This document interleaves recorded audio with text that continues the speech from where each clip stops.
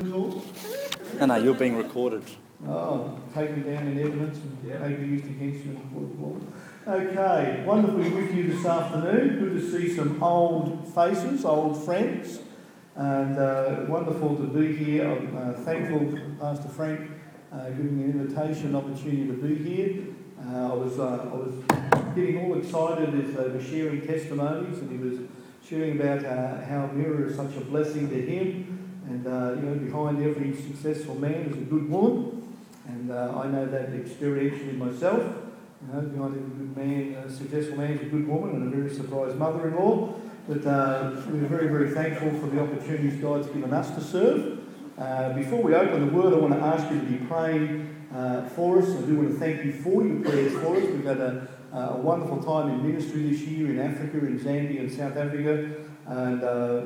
And shared with Sister Kelly before. The lights are still working in the church in Kitwe in Zambia that she put in some years ago, and we're trying to manipulate things so that Jono and Kelly will go over there to change the light bulbs every now and again. I thought we were going to be late today because we were just about to leave and someone informed me there was a toilet, one of the ladies' toilets was broken, and so I thought, since you stole our plumber, I would have to go and fix it. So I think it's only fair that if you stole our plumber, we should be able to pick out someone from your church to relocate to Calvary. What do we need? I found a new hairdresser the other day. He did a terrible, terrible job. I think I'm going to sue, but I know what you know about hair, brother. We've all got wavy hair. It's wavy goodbye. On Wednesday week, I'll be leaving for Mauritius to spend 3 weeks with the Surrett family, involved in ministry there. We have upcoming meetings there in 3 of the different churches. They have not been allowed to purchase or build a church building at this time. Their church is called Truth Baptist, and they've been running into a string of hiccups and objections. But pray that we'll have a good time. Last year we had, I think, 9 or 10 days of meetings. We had 19 adults made professions of faith last year, and we're really looking forward to a men's retreat this year with a focus on leadership and serving the Lord. A youth retreat. We were going to have a ladies' retreat with my wife, but she's not able to make the trip. But we've got special meetings in several of the churches as well. So please be in prayer for us. Pray that will be a blessing to the Surrett family, for Brother Francois and Caroline, and be an encouragement to them and to the folk in those churches. I ask you to take your Bible this afternoon and turn to the book of 1 Samuel. 1 Samuel and chapter 16.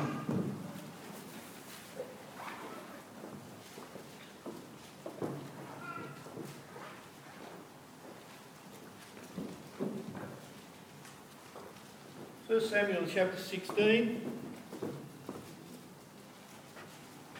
Let's look to the Lord together in prayer as we open the Word of God this afternoon. Father, we ask your blessing upon this word, upon this people, yea, even upon this place. And thank you for the provision of a place to meet, to draw aside from the rush and the cares of the world, to give attention to the Word of God, to hear from heaven. And we thank you and praise you for the testimony of this church body of believers. Thank you for the work you've done here these past 7 years as they've become more established in this community. You've allowed them to grow. You've allowed the faithful to grow in grace and knowledge. You've brought in new people, young people, older people. You've brought people under the faithful preaching and teaching of the Word of God. And by your grace and mercy, you've brought about a deep and lasting change in the lives of many.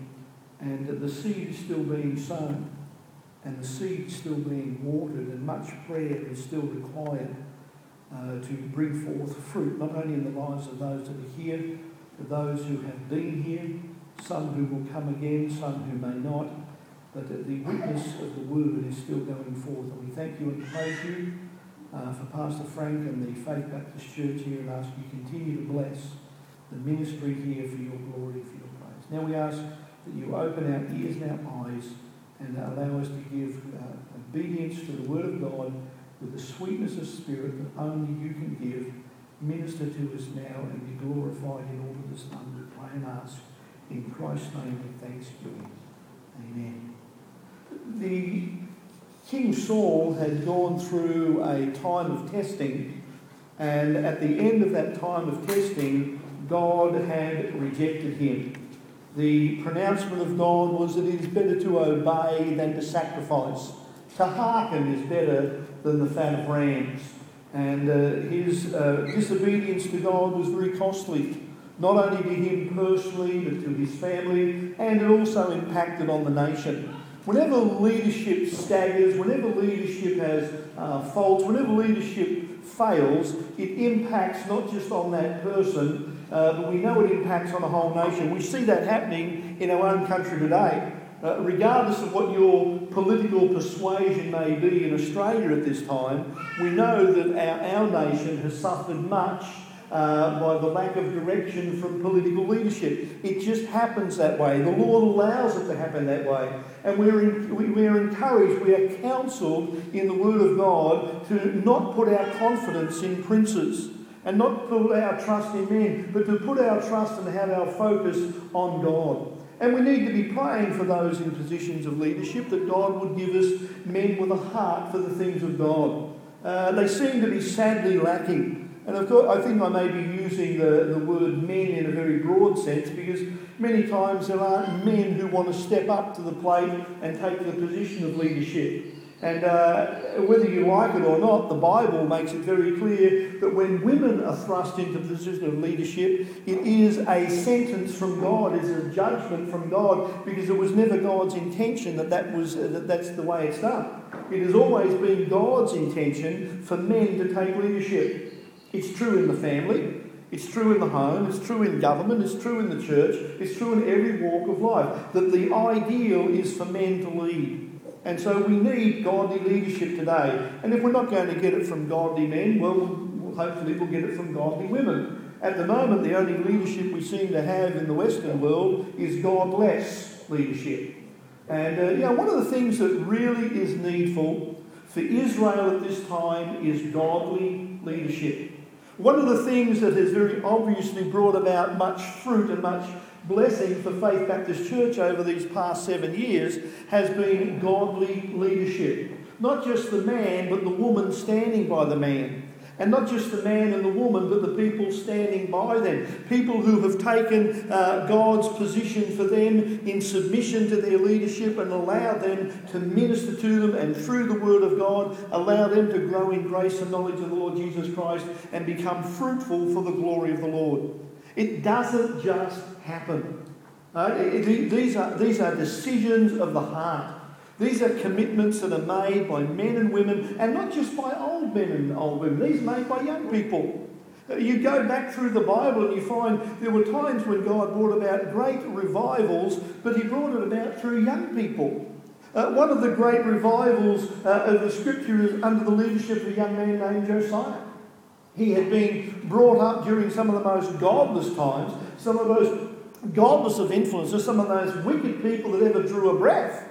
And yet God allowed this man, this child at the age of 8 to ascend to the throne, and with godly counsel and leadership alongside him, he led the nation through a time of spiritual blessing and revival that they have not enjoyed since. That's 2,500 years ago.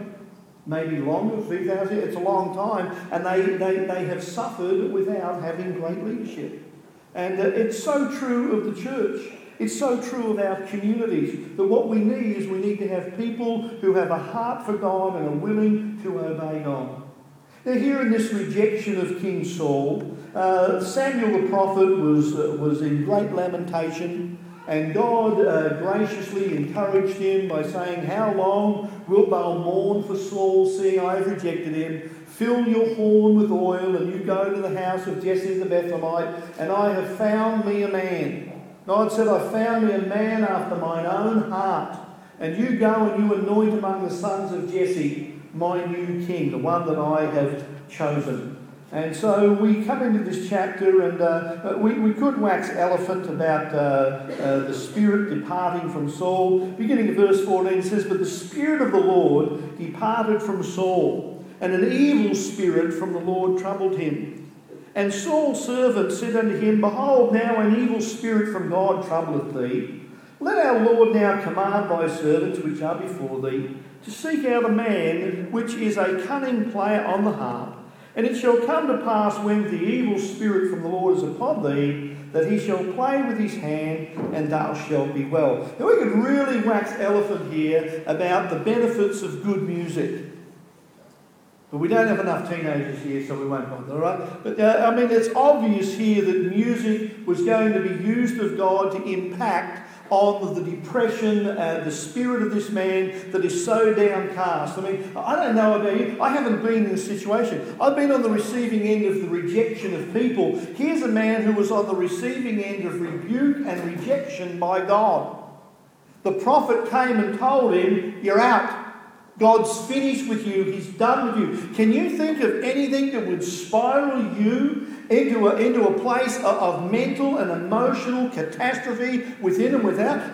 What follows in the years of King Saul came about from his own wrong choices. He could have and would have enjoyed great blessing if he had a oneness of heart with this young man David, but he didn't. His envy, his jealousy turned him into David's enemy instead of being one who could have been a great counsellor and confidant of David, one who could have been mightily used in the life of young David, but God's rejected him. And and the rest of his life is nothing but an oversized dummy spit. This is a grown man. We're not talking about a child here. Now we're talking about a grown man. But he was willful and he was disobedient, and God has rejected him, and now God's chosen someone else, and now this evil spirit is troubling him. It cast him to a great pall of depression comes upon him. He's not coping. He's probably suspect of having all sorts of little sissy fits and sitting in the corner and doesn't want to eat his dinner, and he has his ups and downs, and he's almost like having a middle-age crisis or a male menopause or whatever you want to call it. He's up and down like a yo-yo. The guy's an absolute basket case. But he's blessed to have some men here who seem to have a solution. And the solution is this: let us find a man that is a cunning player of the harp. And when he plays, the music will soothe you. It'll be comforting to you. And so the command of Saul in verse 17 is very simple. And Saul said unto his servants, provide me now a man that can play well, and bring him to me. What's the problem? Well, we have a man who's being overcome and depressed. He's constantly assailed. He's downcast. He needs help. What's their counsel? Their counsel is, let's find someone that can play the harp. What's the command that's given? Get him. Go find such a man and bring him in. Bring him in, bring him to me, and let's get this happening. We're not going to worry about taking some antidepressant drugs or something. We're just going to play with the harp. Look at verse 18. Then answered one of his servants and said, behold, I have seen a son of Jesse the Bethlehemite that is cunning in playing. Now, what was the requirement? Got to play the harp. What's he saying? He said, I've seen this young guy who plays the harp. He's a really, really good harp player. Well, it should be the end of the story. But it's not. It goes on and says, and a mighty, valiant man. How old was David? 15, 16, 17? He's but a youth. And yet according to this man, he's a mighty, valiant man, a man of war. It says here that he's prudent in matters and a comely person. You look through this list here. You talk about Australia's got talent. But look at this, folks. Israel's got talent. Here we have a man who is musically. I can turn on a tape player. I know how to put a CD in the slot. I even know how to turn on a TV set. How educated. That's about as musical as I get. This man has got music. Are you gifted? Over the years, almost 30 years we've been in ministry. And the golden fingers of Mrs. have been caressing keys in churches all over the western suburbs of Melbourne for years now. I grew up in a home with a keyboard, with a big old piano sitting in the lounge room. And I'm the only member of my family that never had a piano lesson. The only time I'd ever touched the piano was when I was 15, 16, 17 years old, and I'd come home on a Friday or a Saturday night roaring drunk and think I was Liberace. And sit there and make all kinds of noise. And, how many rounds of chops can you do before Mum gets up at 1 in the morning and gives you a slap in the ear and sends you to bed? That's my musical talent. This is amazing. We have in our churches today people who are tremendously talented and gifted, but do they use them for the Lord? See, the world today puts tremendous premium on having gifts and talents. In the corporate world, it's all about gifts and talents. If you are going to be... we give out all the prizes to the people who have got certain gifts and talents. David's got that. But it also says here he is a mighty, valiant man. The idea here is one who is courageous, one who is strong, morally strong. Not just strong physically, but he is morally strong. He is a man of resolution. He is a man who would stand before the king, and when everyone was trying to talk him down about facing Goliath, would say, "Is there not a cause?" His spiritual heckles bristled. It really got him riled up when Goliath came out and stood there saying, "Send me a man," and blaspheming God and mocking the armies. And young David said, "This is not right.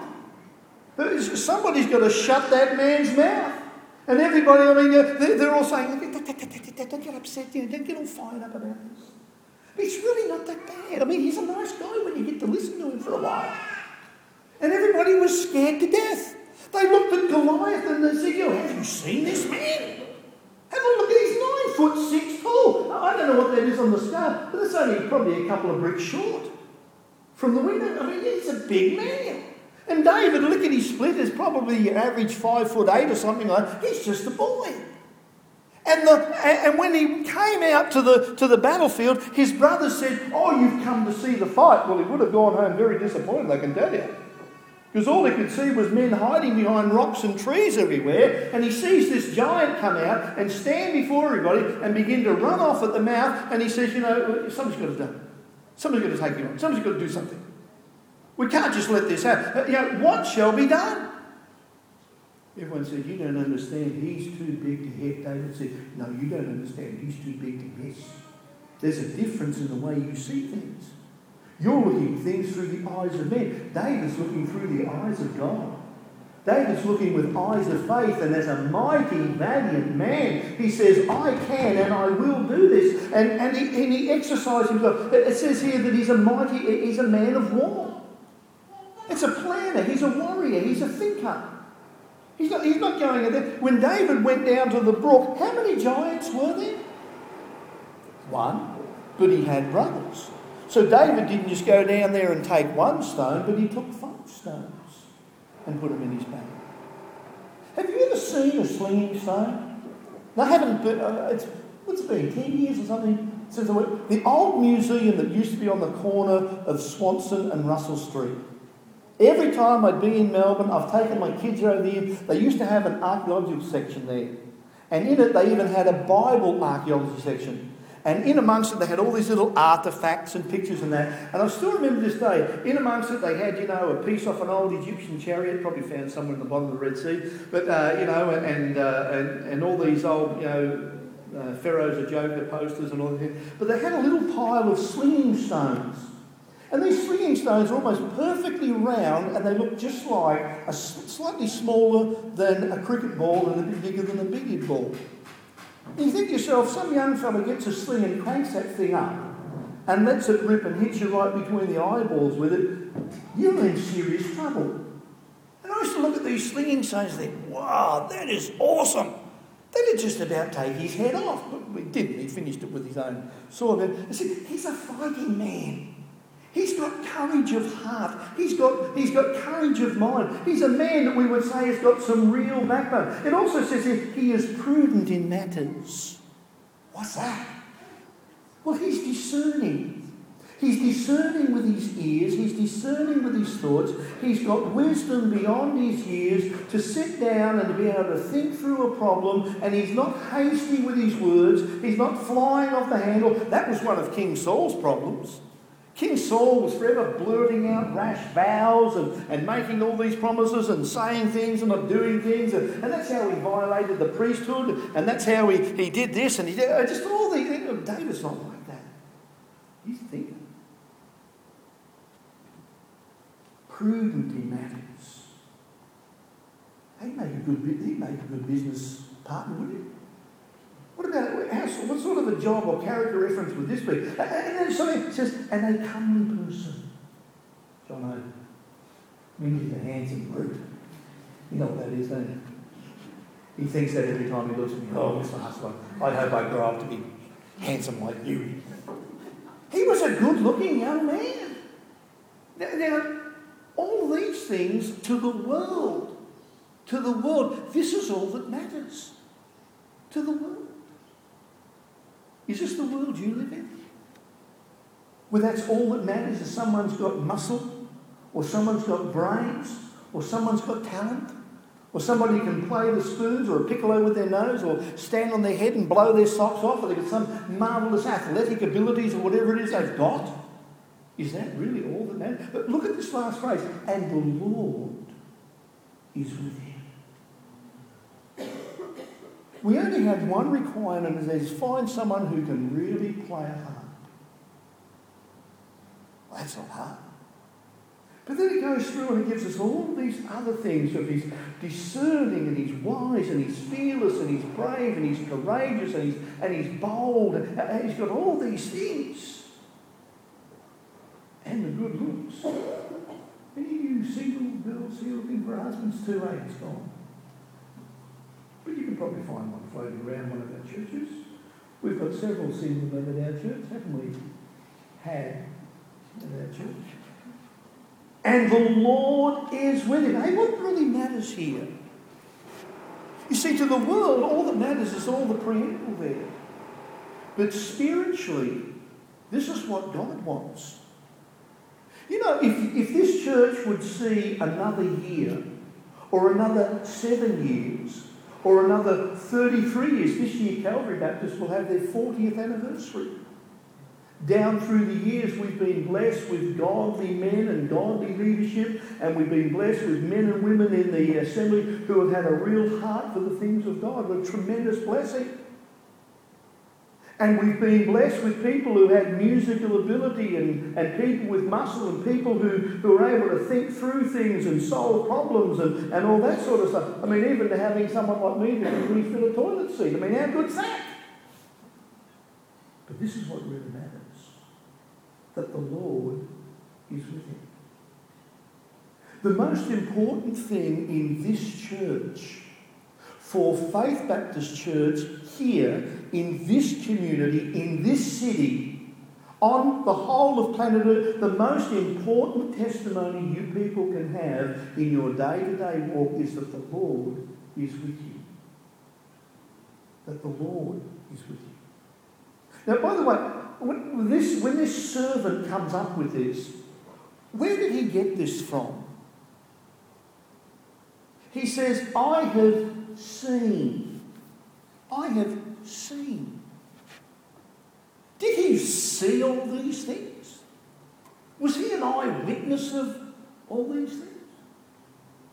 Or when he says, I've seen, is he perhaps sharing, maybe waxing, embellishing a little bit? Maybe he hasn't actually really seen it, but he's heard it. I mean, when David was out minding the sheep, while the rest of the men gathered round the fire to, maybe cook some food and that, here's David, the smallest, the youngest of the brothers. He gets consigned over here to sit on a rock on his own, away from the fire, looking out into the dark of the night. Somebody's got to watch the sheep while the rest of us have a good time at night. I mean, how many people need to watch sheep?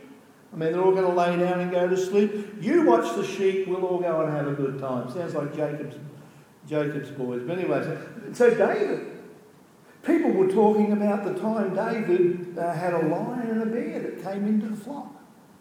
And David went and caught the lion by the beard and slew him. And he went and he killed the bear. I mean, this is a boy. People are talking about his exploits. So much so that the testimony he has here is that yes, he has got all these talents, but the Lord is with him. And when I look at that and I think of our church as a body, our church as a family, our church as a testimony and a witness to the community, I have to ask myself, what are people seeing? What are people seeing in this church? When people come to visit in this church, thankfully they don't see a bunch of old women in bonnets and men with long beards that look like Rip Van Winkle just got out of bed or something. But what do they see? And what are they saying? What are they seeing in this church? Well, let's get very personal. What are they seeing in your life? In your personal walk with God? What are people seeing? You see, the Bible says, if any man be in Christ, he's a new creature. Old things are passed away. Behold, all things have become new. The gospel claims to change people. That's why Paul wrote to the Philippians and said, only let your conversation be as it becometh the gospel of Christ. Paul said, whether I'm with you or whether I'm absent, even if I never turn up again, this is what I want. I want to hear that people are seeing Christ is real in your life. Is it? Are people seeing that Jesus Christ, the Son of God, that Jesus Christ, the Lamb of God, which taketh away the sin, are people seeing that Christ is real to you? I've been going through doing the study of the book of Philippians. You know, with the Apostle Paul, we call it the Epistle of Joy. It's so often there are references to joy and rejoicing. But when you understand the book of Philippians, you realise, Philippians was written from a prison cell. It wasn't written from a nice little penthouse somewhere looking out over the city while he was eating marshmallows dipped in the finest Swiss chocolate or something. No, it was written from a man in chains in prison.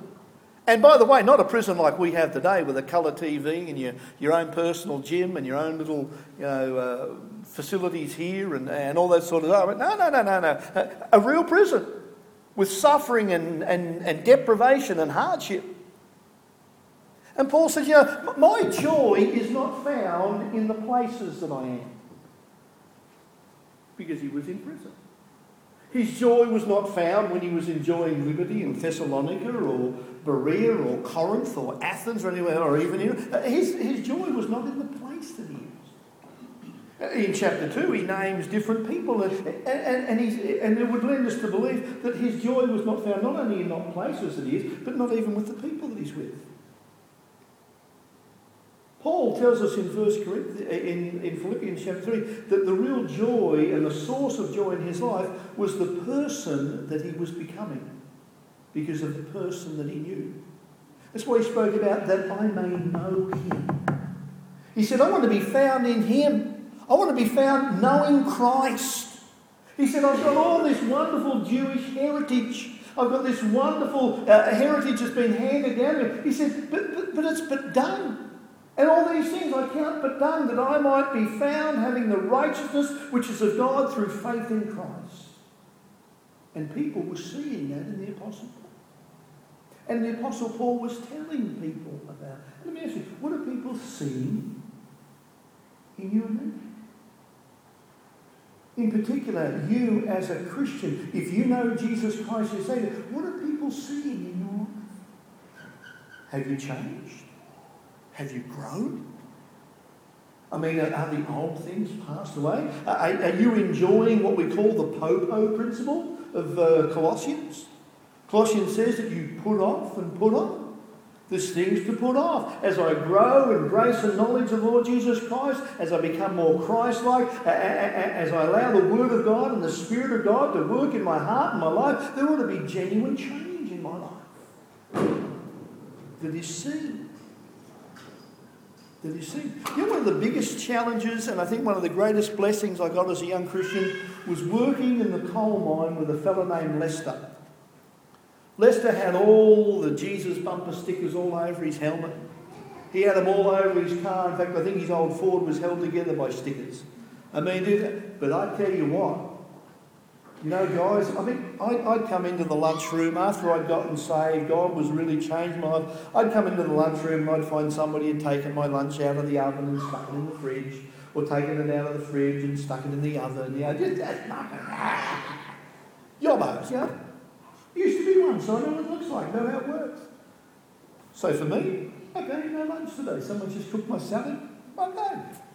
Other times, just to slight them and smite them, I'd sit down and I'd eat it. Tasted absolutely disgusting. We'd still eat it anyway. Eat a cold pie, you know, whatever. If you did that to Leicester, you talk about Krakatoa. You can forget about Hiroshima, folks. When this guy went, he was wrong. And the language. He sounded like me a year before I got saved. He would turn the air blue with cussing and swearing and breathing. And talk about breathing out threatenings and slaughter. Somebody was going to die because Lester's pie was in the fridge and not in the oven. Someone must die. And one day after his explosion, and he stormed out and kicked things over and threatened people and upended tables and chairs, these guys got up and said, "Hey, what is it with you? If we do that to you, you sit there, and we do it to him. He goes absolutely nuts. And you're both supposed to be Christians. Are we missing something?" I said, "Well, I'm not missing anything." I said, "You'll have to ask Lester." I said, "All I know is that that's not the way I believe a child of God should conduct themselves." What are people seeing? In my devotional this morning, we were looking at, I shared it with my wife, when Spurgeon had said of the godly man that he's not afraid when the evil tidings come. And he says, why? He said, because we're different. We're not the same. When we know Jesus Christ as Saviour, we have the Word of God to strengthen us. We have the Spirit of God indwelling us. We have brothers and sisters in Christ to uplift and uphold and encourage us. Why would we want to behave like the rest of the world behaves? And yet, that's what people are seeing. Are they seeing Christ in you and I? Are they seeing the new creature? Or is the old man constantly raising his head and his chest and his shoulders? I mean, is that what we're manifesting? See, people saw something different in David. They saw the Lord is with him. They were seeing it. And many times we're not even aware that people are watching us. Paul had to remind and graciously chide the Corinthians by telling them, you are an epistle known, written in the hearts and read of all men. People are watching you. See, great blessing has come to this church because over the years, people have seen God doing a work here. How long does it take to build a solid church? Years. My old friend, Brother Buddy Smith, said to me one day when we were having some fellowship together, he said, you know, it only just dawned on me. He said, the church totters on the brink of destruction every moment of the day. At any time, someone in the church could do something that could destroy the testimony of the church. A couple of years ago, we had several years ago, I should say, there was a man in Sydney who was found guilty of molesting children, who used to drive a Sunday school bus for a fundamental church. But it was 20 years before he was found out. And thankfully, they said, none of these things took place within the ministries of the church, but outside of the church, this man would invite children from Sunday school and youth group to come and visit at his home and take them out to the movies and take them out for ice cream while he was mauling and molesting them. I mean, you know, whenever the world hears of that, they go, oh, you Christians, oh, you Christians. That's why the onus on us, for the glory of the Lord, we've got to be different. We've got to stand straight. We've got to stand strong. We've got to stand on holy ground. And that's why Peter says, as obedient children, not fashioning yourselves according to the form of lust in your ignorance, but as he which hath called you is holy, so be ye holy in all manner of conversation, because it is written, be ye holy, for I am holy. What are people seeing? And what are people saying? What are people saying about you as a Christian? What are people saying about you at work? What are people saying about you and your closest neighbours? What are people saying about you concerning your unsaved family and unsaved friends? One of the greatest blessings I had many years ago, I used to get probably 5 or 10 minutes once or twice a year to share the gospel with my unsaved family. Then I had the challenge of preaching at my brother's wife's funeral after she committed suicide. After the funeral, we went back to my mum and dad's house, and my dad and I, we hadn't gotten on for years. And it was always a struggle to try and reach out to him, to witness to him, just to get an opportunity to say something, to share something without getting your head torn off. And, he was always so scathing, so mocking, always so, condemning. But on this particular occasion, when we went back to their house and everybody's together and they're enjoying the wake and everyone's chatting and everything, and my dad got up and he stands out there in the middle of the lounge and he says, I just want to say, I have been so wrong about my son. I am so proud of the way, all I did at the funeral was preach the gospel. But he got up and he spoke for a couple of minutes about how proud he was and thankful he was and all that. And no sooner had he sat down and my mum jumped up and said, I've waited 20 years to hear you say that.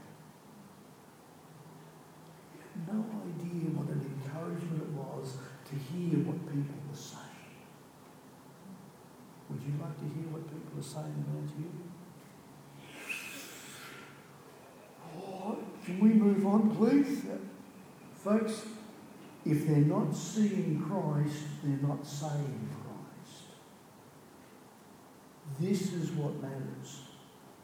This church won't last another 7 weeks, 7 months, 7 years, maybe not even another 7 days, without the presence of Christ. The Lord is probably with us. Is he with us? See, this church, this is not the whim of a man. This is not somebody who said, well, I've got nothing to do with my spare time. Hey, I'll go start a church. That's what they do in Africa. Very hard to find genuine churches in parts of Africa because people go and start a church because that's how you make money. Start a church. Here in Australia, we start a real business like maybe cleaning or get a job. No, I'll go and pretend I'm a church. If I get all these people come along and I'll give them money. How good's that? But they're not going to hear the gospel. See, this church can only exist as long as it is a preacher and a teacher and truthful to the Word of God. See, that's what makes the difference. We're not like the church at Sardis in Revelation chapter 3, where the Lord said, thou hast a name that thou livest and art dead.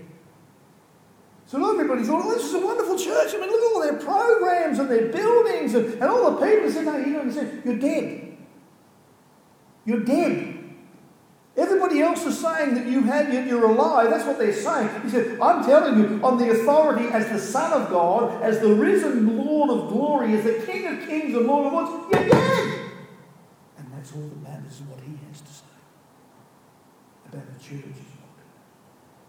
And by the end of chapter 3 of the book of Revelation, we have the church at Laodicea that had it all. Rich and increased in goods, and everybody loved them, but they were so far from God that we come down to Revelation chapter 3 and verse 20, and the Lord says, if there was a man, no longer speaking to all the church, but if there's a man, behold, I stand at the door and knock. If any man hear my voice and open the door, I will come into him and will sup with him and he with me. Oh, man. Folks, we've got to keep our heart fixed on the Word of God. We've got to keep our focus on the gospel of Jesus Christ. We've got to feed the sheep, not entertain the goats. This is the most important time in this church's short history. To realise this is an opportunity to start afresh and say, okay, we've had 7 years of wonderful blessing. Now let's ask God to give us 7 more years of wonderful blessing until he comes.